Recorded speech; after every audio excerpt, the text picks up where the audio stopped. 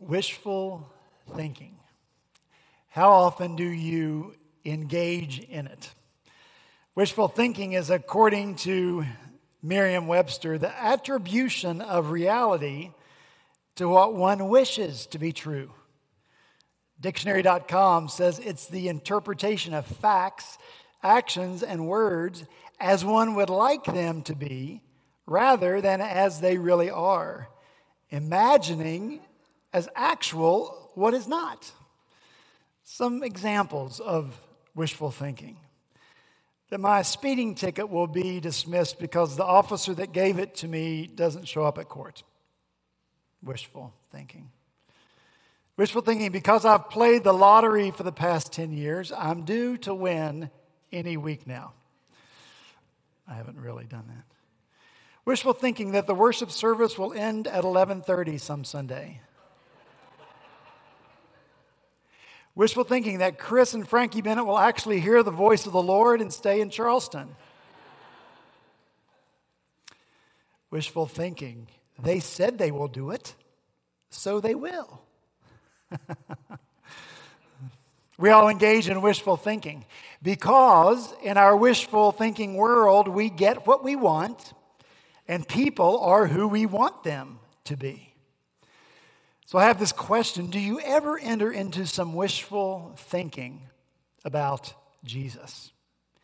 Do you wish somehow that he were different?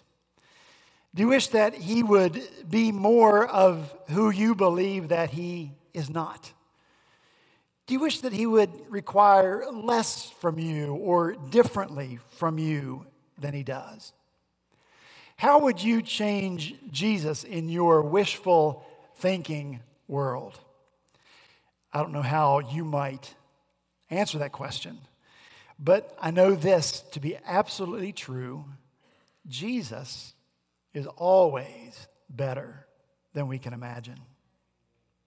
In fact, he is exceedingly and abundantly better than we can imagine him to be, even in our best imagining of him. He is even better.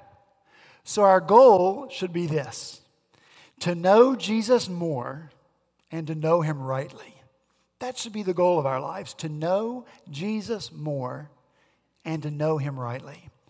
I pray that we'll be convinced of that this morning as we come to the word of the Lord. If you have your Bibles, I'm going to ask you to take them and open them to the Gospel of Matthew. When you've gotten to the Gospel of Matthew, turn to the 5th chapter. And when you've gotten to the 5th chapter of the Gospel of Matthew, let's stand together so we might hear read the word of the living God.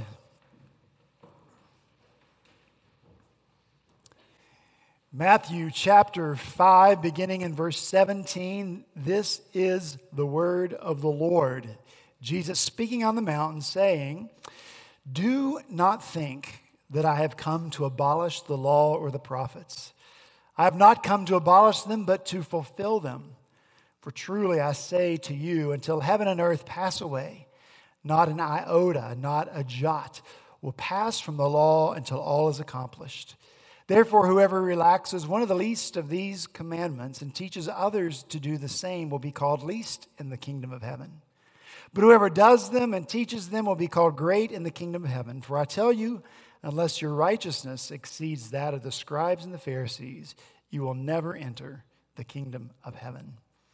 Let's pray together. Father, bless us now as you promise with understanding of your word. Bless the reading of it as you promise. Spirit of God, join now the truth of the word of God and bring transformation into our lives. We pray these things in Jesus' name. Amen. Thank you. You may be seated.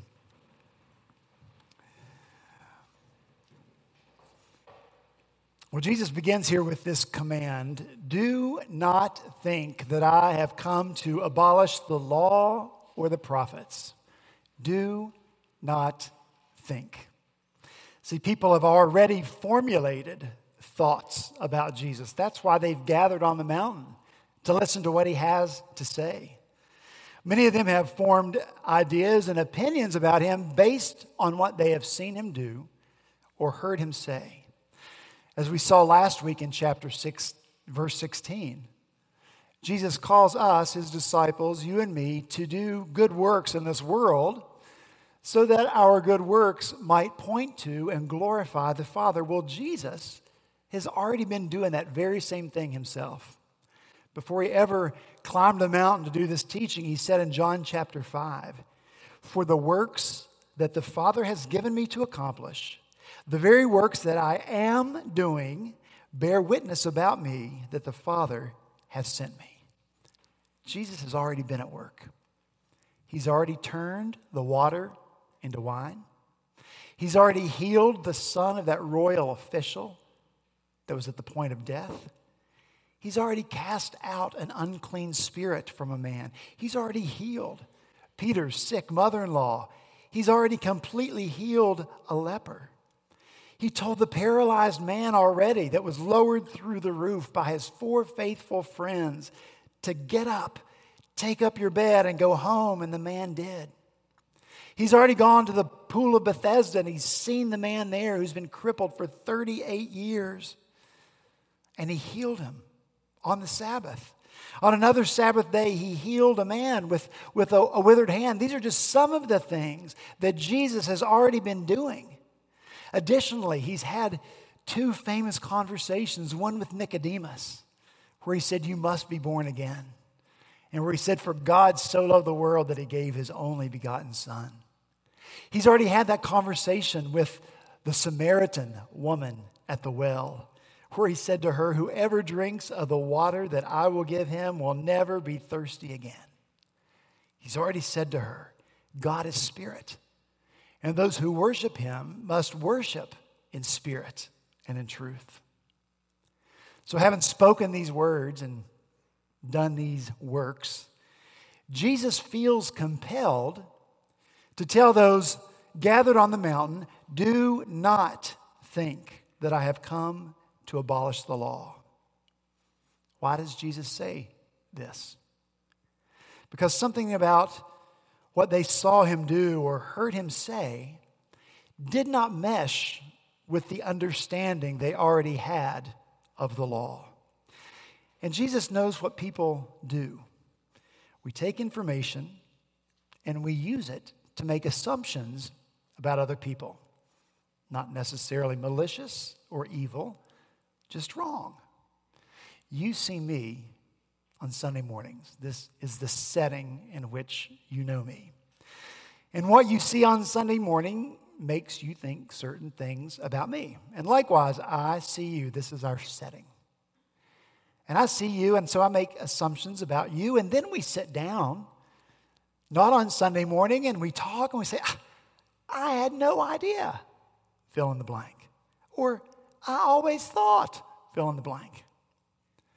Week before last, I had the opportunity to go to Presbyterian and had the opportunity to talk with some other PCA pastors, and we were chatting, trying to get to know each other better, though we've been together for years. And one said to me, "Now, you grew up Pentecostal, right?"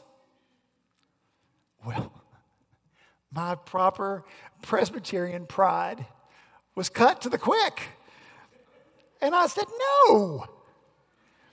And so you could see the confusion on his face. It was evident. And this incredulous tone in his voice when he said, "Really? I was sure you were Pentecostal." I said, "Dude, I've been a Presbyterian longer than you've been alive." Now I realize saying "dude" didn't help my case, because this guy would never say "dude," believe me. But based on what he had seen, watching me and listening to me, he thought I was Pentecostal. He had several other wrong thoughts about me, but I can't get into those right now. But he had written a completely wrong narrative to explain the me that he knew. And that's what the people on the mountain had done. Jesus knew that as people watched him, who he was, how he moved through the world, how he interacted with people, what he said, what he did, caused them to write a wrong narrative of who he was. In comparison to what they had seen and heard from people who were supposed to know the law and love the law, in comparison, Jesus seemed lawless. If that were not the case, why would Jesus say, "Do not think this"? Because he knows they were thinking it. Another example. Why would I ever say to you all, "Do not think that I have come this morning to leap from this pulpit and do backflips down the center aisle"? See, you would never think that because you've never seen me leap from this pulpit, Pentecostal though I be. Nay, you've never seen me do a backflip because I've never done one in my life. So I would never say that to you because you would never expect it of me. On the other hand, I might say, "Do not think I have come to tell a joke at which no one laughs." Because based on your personal experience, that happens quite regularly, and it's a distinct possibility. And so I would want to relieve you in your thinking that that's not why I've come today. And so the big challenge for me that comes from this command of Jesus is that we have to strive to think rightly about who Jesus is, to allow his word to write the narrative and not our own wishful thinking about him. And the humbling truth is that I might not get it right. I might get it wrong. You might get it wrong, as these people did. But they may have wanted to get it wrong.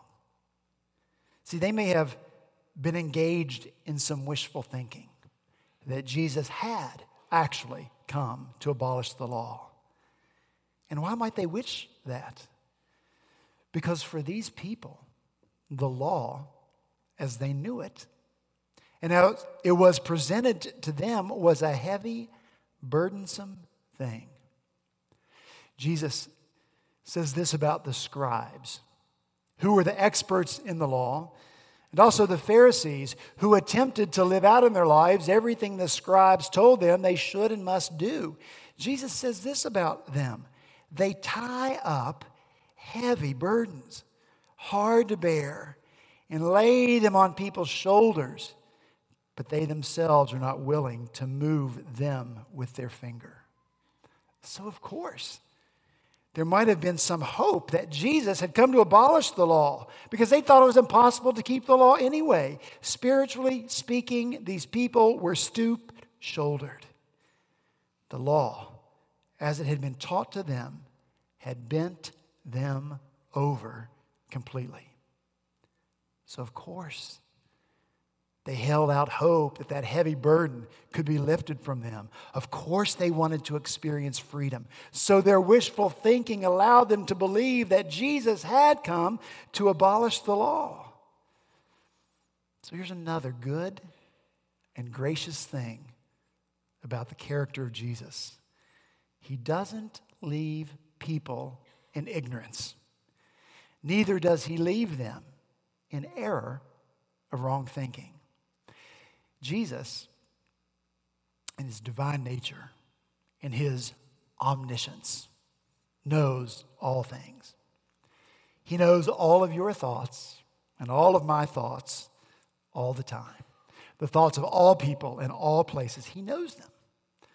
And so he acts to correct those wrong thoughts. Matthew tells another story, mentioned it earlier, about the paralytic lowered through the roof. They brought this man to Jesus, and when Jesus saw their faith, he said to the paralytic, "Take heart, my son, your sins are forgiven." And behold, some of the scribes said to themselves, "This man is blaspheming." But Jesus, knowing their thoughts, said, "Why do you think evil in your heart? For which is easier to say, 'Your sins are forgiven,' or to say, 'Rise and walk'? But that you may know that the Son of Man has authority on earth to forgive sins," he said to the paralytic, Rise, pick up your bed, and go home. And the man did. See, Jesus did not leave the scribes in their wrong thinking. They believed Jesus could not forgive sins. Jesus made it clear he could forgive sins. And nothing is more important for them than to get right this truth. Because the greatest need they had and the greatest need of every human being is how to deal with the sin problem. So whatever their wishful thinking about what they wanted most, whatever their wishful thinking about who Jesus would just be to get in line with them, nothing could be better than who he really is. And who he really is the one who can forgive sins. He wanted the scribes and Pharisees to be right in their thinking about that, because the Lord is so gracious to us. He's not satisfied that the people on the mountain or that you and I should continue in our wrong thinking about who he is or about what he does. We have to understand him rightly if we are going to live well in this world. If we're going to live lives of peace that pass all understanding. If we are going to live lives that flourish. See, the peace disappears from our lives when we live with a wrong understanding of who Jesus is or what he's come to do. The flourishing that could be ours withers. So we have to put our wishful thinking aside. And we have to allow Jesus to exegete or to explain himself. So when we come to the Lord, when you come to the Lord, when you come to his word, come humbly and come prayerfully.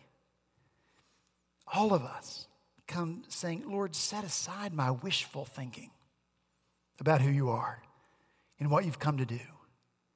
There's probably way too much of me and too little of you in that thinking anyway. And my wishful thinking could not even attain to, much less surpass the goodness of who you are. Lord Jesus, help me know you rightly. Not only in general, but very specifically.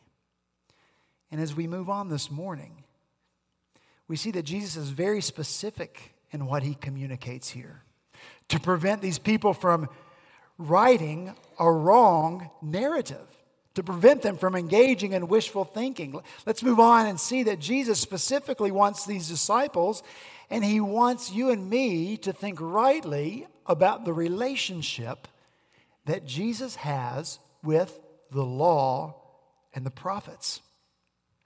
They were thinking wrongly about that relationship if they believed that Jesus had come to destroy the law. You and I, we also have this very tenuous relationship with the law, don't we? And so as a result, we have people who are kind of crazy, like crazy grace people over here, and they're lawless, doing whatever they want. Grace, grace, grace. On the other hand, we have these people who are only about the law, and they turn into these hard and cold and apparently lifeless legalists, right? Am I telling the truth? Of course, none of us are that way here. We get it all right, even if we're not Pentecostal. Jesus here then used a very graphic word to demonstrate that he has not come to end the validity of the law. He hasn't come to abolish it or to destroy it or to demolish it or to dismantle it. That's what the word abolish means. And it's a word you would use to describe what you're going to do to a house that you are tearing down and getting rid of. But let's be honest. Wouldn't we love it just a little bit if Jesus had said, I have come to abolish the law? It's done. No longer relevant. You are no longer bound by it. Now, you're probably thinking about a law right now. It's forefront in your mind. and whatever law is keeping you from doing what you really want to do. Or perhaps you're doing it anyway and the law is just making you feel horribly guilty. Don't you wish sometimes that law or those laws would just go away? That Jesus would say, I have come to abolish the law. When you and I feel that way, and I feel that way, I'm assuming you're as bad as I am. Maybe I shouldn't. But when we feel that way, we don't rightly understand the law.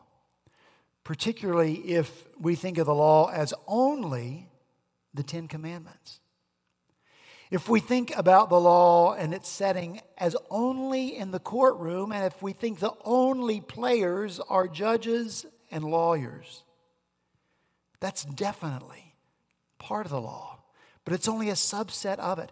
When we reduce the law to just the Ten Commandments or just the rules, then we miss the point. So listen how the people in the first century listening to Jesus thought of the law. For them, the law was the Pentateuch, the first 5 books of Scripture: Genesis, Exodus, Leviticus, Numbers, and Deuteronomy. And when you think about these books, they contain so much more than do's and don'ts and courtroom drama. The law is the story of God's blessing. The law tells the story of God creating all things. Very good. We can only imagine the beauty and the blessing of an unspoiled creation. The law tells the story of His covenant with Adam and Eve, which was all about a relationship with Him, which was about walking with Him in the cool of the evening. That's the law. That beautiful relationship was preserved through obedience to God's commands which, by the way, were not oppressive. God said, you may surely eat of every tree of the garden. How many trees were there? I can't even imagine. Every one of them, God said, you may eat from, but of the tree of the knowledge of good and evil you shall not eat. Of all the trees you may eat. It's all yours. Only one is off limits. Now that's the law. And it's not oppressive, is it? It's not repressive. The law describes a beautiful relationship that God had with Abraham. And all the blessing Abraham experienced just because he was called by God, just because God in His grace called him, and for no other reason. That's the law. The law is a story about the relationship that God had with Isaac and Jacob and Joseph. The law is the story of how this loving and gracious God delivered His people from slavery, the least of all people. He delivered them from the bondage of Egypt through the leadership of the great prophet Moses. And so we think about the law in addition to rules and regulations and judges and courtrooms. We must also think about relationship. We have to think about covenant, about how God, by His own choice, bound Himself to people. About how God placed a rainbow in the sky at the time of Noah, and how that bow pointed back to God if He should ever be unfaithful to keep His promises. It's about God being the one to pass through the parts down the aisle that Abraham had created by laying the sides of the animals on either side. God walked through saying, should I ever be unfaithful to my promise to you, to my covenant commitment to you, be it unto me as has been done to these animals. So law is about relationship. It's about a faithful relationship. The law tells of protection and provision. The law tells about manna from heaven that fed hungry people. The law tells about water gushing from a rock in the desert so that thirsty people could drink. The law tells about a cloud that led people through a desert by day and provided protection from the sun. The law is about a pillar of fire that led them by night, that warmed them, that lit the way, that drove away the scary darkness and mischief of a desert. Is the law 10 Commandments? Absolutely. Is the law, regulations recorded in the book of Leviticus? Absolutely. But those laws were put in place to protect and preserve community and relationship between God and others. So how sad to reduce the law to rules and regulations and ethical requirements as if they sum up who God is and what His intent for us is. The law is first and foremost covenant. It's relationship with a loving and gracious God. Now, why would Jesus want to abolish any of that? Why would we want to abolish any of that? To abolish the law would be to abolish relationship. To abolish the law would be to abolish covenant. And listen, here's good news. God will never, ever, ever, ever do that. Is that good news? But Jesus refers here to the law and the prophets.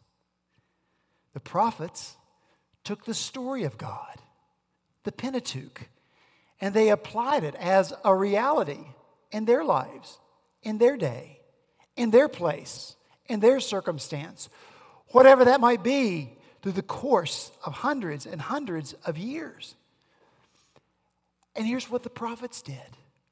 They called people back to God, back to relationship, back to covenant faithfulness. The prophet Hosea calls out, "So you, by the help of your God, return. Hold fast to love and justice and wait continually for your God. Return, O Israel, to the Lord your God, for you have stumbled because of your iniquity. Take with you words and return to the Lord. Say to him, take away all iniquity." The prophet Jeremiah writes, "Return, O faithless sons. I will heal your faithlessness." The prophet Joel, "Yet even now, declares the Lord, return to me with all your heart, with fasting, with weeping, and with mourning, and rend your hearts and not your garments. Return to the Lord, your God, for he is gracious and merciful, slow to anger, and abounding in steadfast love." The prophet Isaiah writes, "Seek the Lord while he may be found. Call upon him while he's near.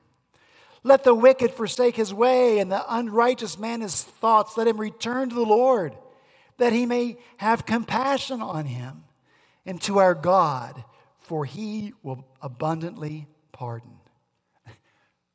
Why would Jesus want to abolish any of that? The beautiful call to return to the Lord. He didn't come to abolish it. He came to fulfill it, to fulfill it. Jesus doesn't come wielding the sword of grace to fight back against God and his law as if it were something that needed to be defeated. Jesus didn't come to right anything wrong about the law of God. He says here, "I've not come to abolish, but to fulfill them." One commentator writes that Jesus is not offering plan B or a self-contained new revelation, nor a simple explanation of the true intent of the law that was easily recognizable. But rather, Jesus brings and gives the true, consummated, or fulfilled understanding of the law and the prophets. Jesus came to fulfill the perfect law of God, to set it free from misinterpretations and misunderstandings that make us engage in wishful thinking that the law and the prophets were something other than they truly are.